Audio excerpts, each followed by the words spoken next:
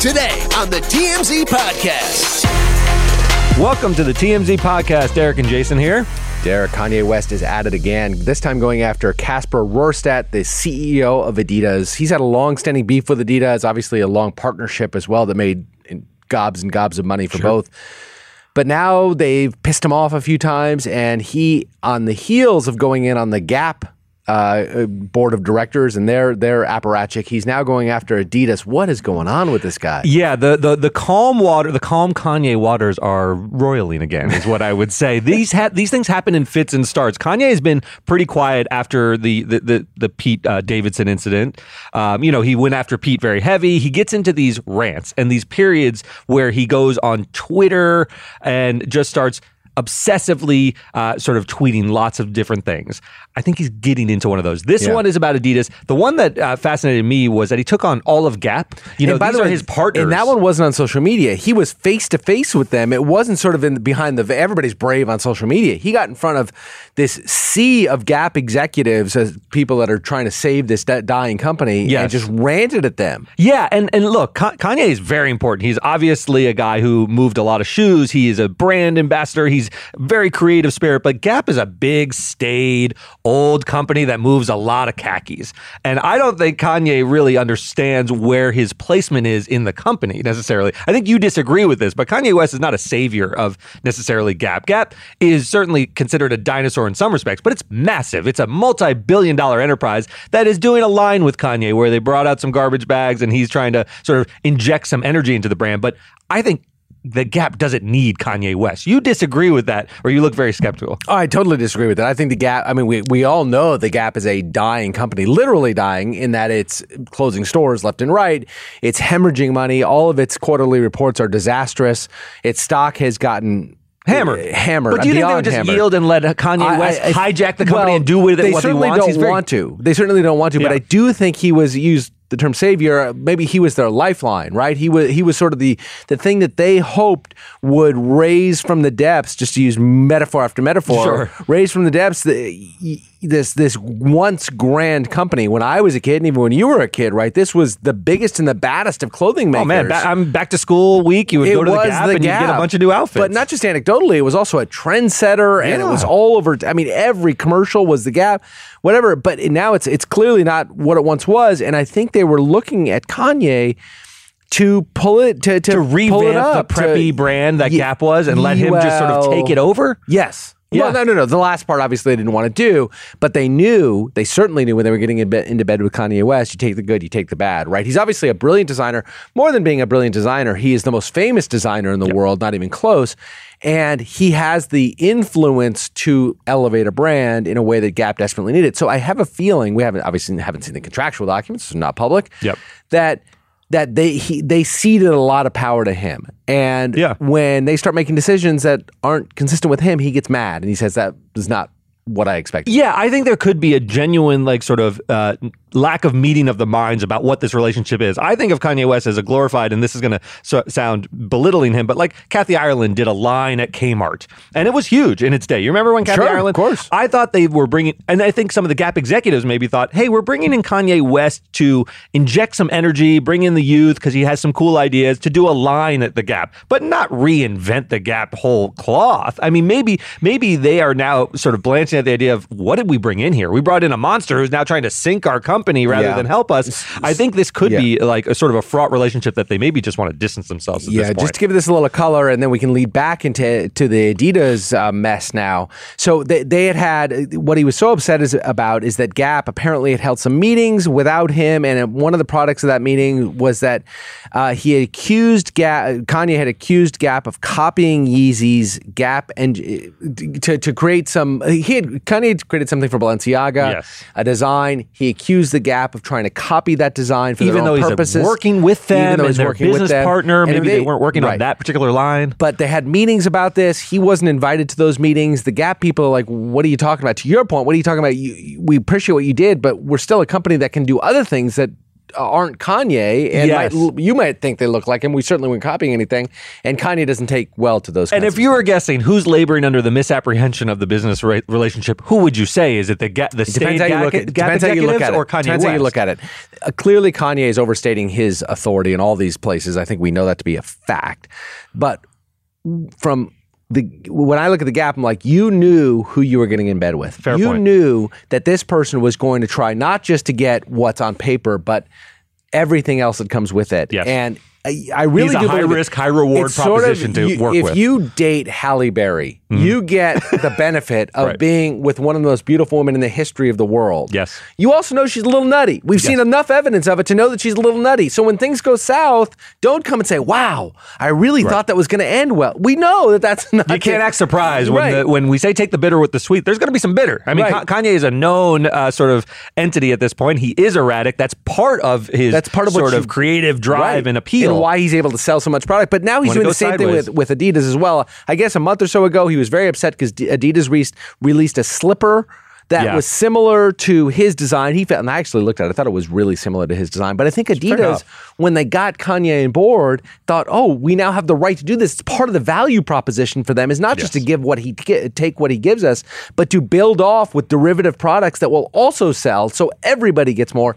Kanye says, not so fast. At least not with having me at the board meetings or wherever he wanted to go to. Kanye's a strange person in a lot of ways, because why he wanted to be invited to all of the Gap meetings, which I'm sure involve complicated financials that he's uninterested in. I'm sure this meeting was not designed to have Kanye West, but he thought, you left me out of it. Right. And I want to be there. And that's all that matters. So now with Adidas, he put on social media a fake New York Times headline, which said that Adidas CEO Casper, I think it's pronounced Rorsted, died at the age of 60. Casper Rorsted is alive, well, quite fit, as a matter of fact. Yeah. And Kanye loves doing this. He did an obituary for Pete Davidson. For Davidson, so right? This he is likes his way putting of fake saying. death out there. This is his way of saying you're dead in my mind, and therefore you're dead to the world. But to the broader point is, what's going on with Kanye West, and is this sort of a prelude to one of his longer episodes where I don't know who his next target would be? These all seem business related, so I'm not yet ready to say that he's just going to go on a tear. It doesn't seem to be in the personal sphere with Kim Kardashian, but these things have a tendency to proliferate with him. So we've seen this a couple times before, right? We saw this most recently with Pete Davidson and Kim, where he could not stop saying awful things about Pete Davidson and Kim, threatening in sort of thinly veiled terms, threatening Pete Davidson's life. Yes. Really raising the specter that people who are followers and people allegiant to Kanye might do something really bad. I think Pete was worried for a while. But then it stops. But then someone must tell him, or the episode I don't think anybody runs. tells anything. I think the episode runs or whatever. He has said in the past, including here within TMZ's walls, he said in the past that he has gone off of his medication, which destabilizes him. He hates the side effects of the medication, which everybody can understand. These are drugs that affect the brain. And he feels they dull his creative vision exactly. and so forth. So he's gone on and off of his medication. We have no idea if that's at play here.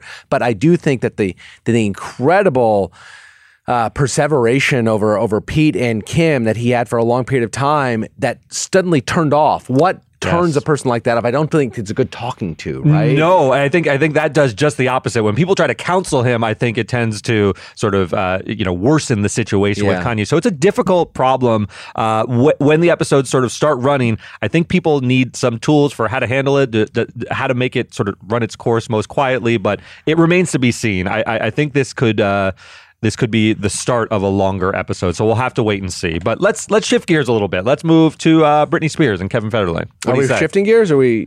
Yeah, I don't know. We're sort of in the same milieu in some ways. But Kevin Federline, this has been fascinating. So during the entire sort of conservatorship episode and Britney sort of dismantling the conservatorship is over, Kevin Federline has sort of stayed on the sidelines for the most part. Her crosshairs were firmly on Jamie Spears. She then shifted her target to her own mother and said Lynn Spears was sort of complicit in all this, and I'm actually more mad at her than I ever was at my father, who this is more par for the course. He was always this kind of father, a control freak. Well, now when she brought her kids into the mess and said, look, I haven't seen my kids, and basically went on a rant expressing that they were ungrateful, I think was the nature of the rant. It's like, I have these 2 teenage boys who won't listen to me and I demand respect. And she was very, very frustrated in a public fashion.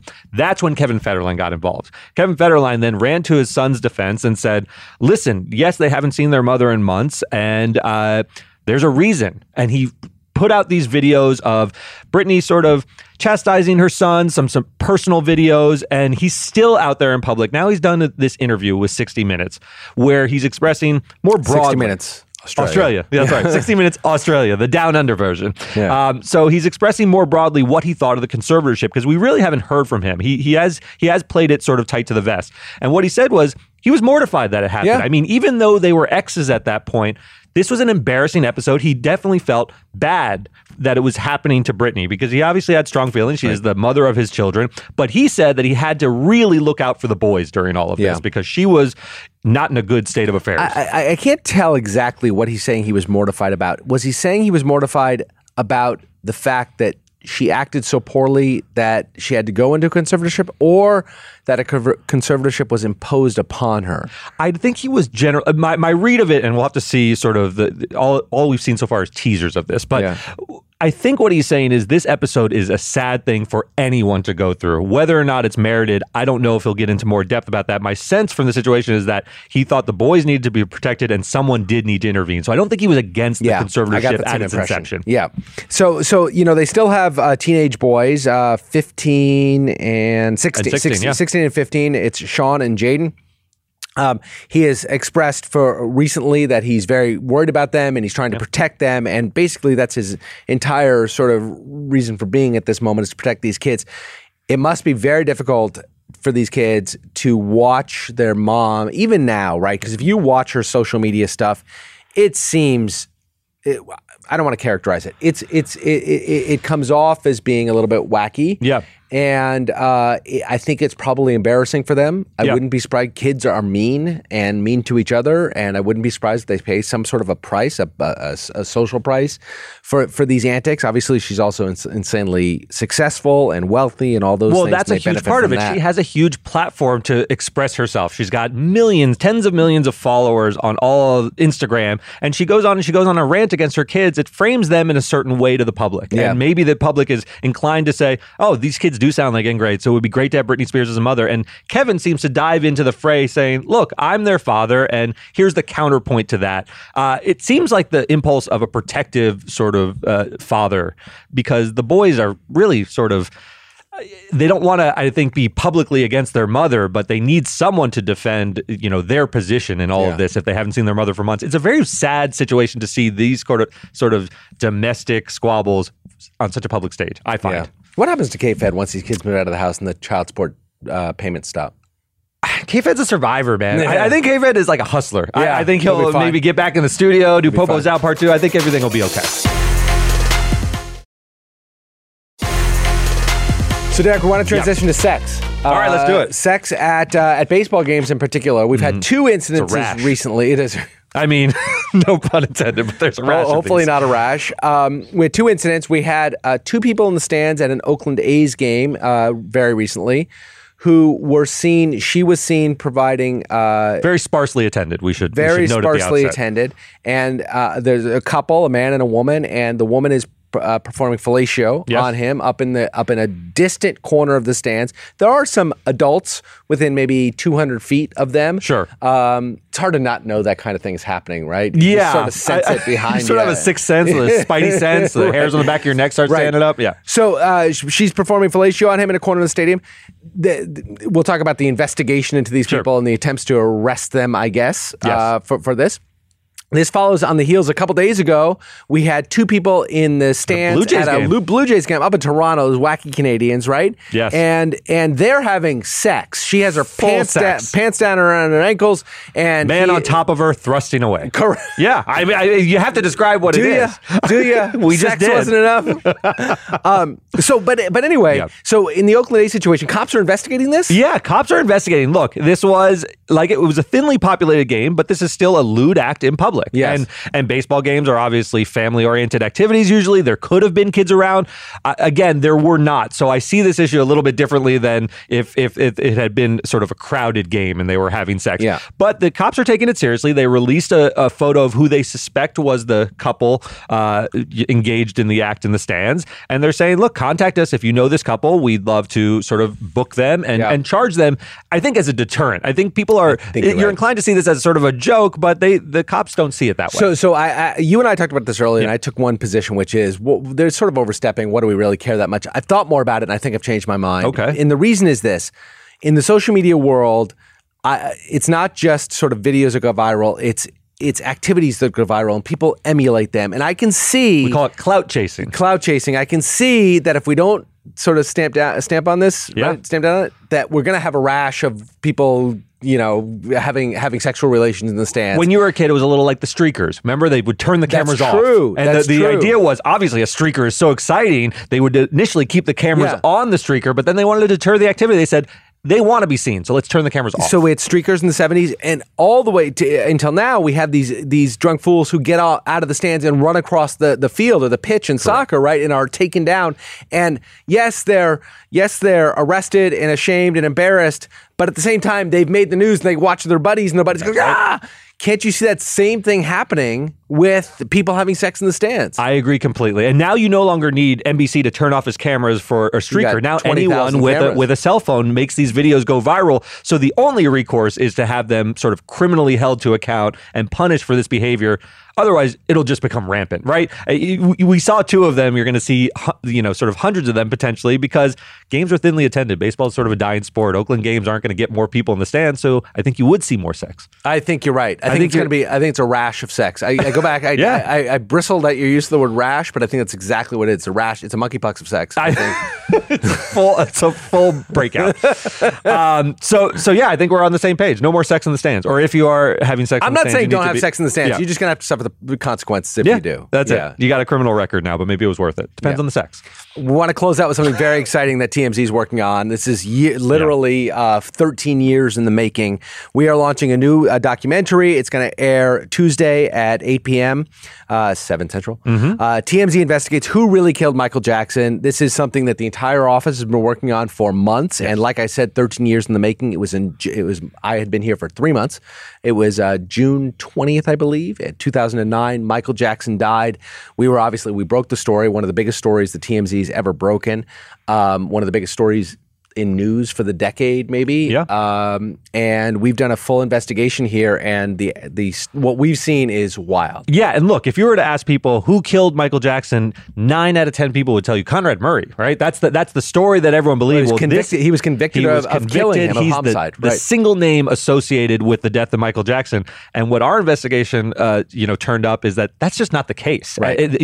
All the blame falling on his shoulders is not the reality of what actually killed Michael Jackson. There is a very, very complicated situation. You got to watch this because it's still it's not an enduring sort of mystery. We know what killed him, but what were the circumstances surrounding his death has really been shrouded in a lot of of mystery and misinformation. I think this really clears a lot up. And the most telling part of this whole thing, and I think one of the things that Harvey really hits on throughout, is that the head of the investigative team, Orlando Martinez, the officer, said that it's really Conrad Murray was treated unfairly through the loss. Not that he didn't make mistakes, but the reason Michael Jackson was addicted to the cocktail of prescription drugs is because of the way he got injured in the Pepsi commercial where his head caught on fire, and then B, the years and years of drugs that he was introduced to by various physicians who just wanted to curry favor with him and gave him and got him hooked. And it was Conrad Murray who at the very least provided him with the lethal dose. Look, he was the last guy watching. He became the scapegoat for the entire episode, and it actually is just sort of false. And this documentary does a lot to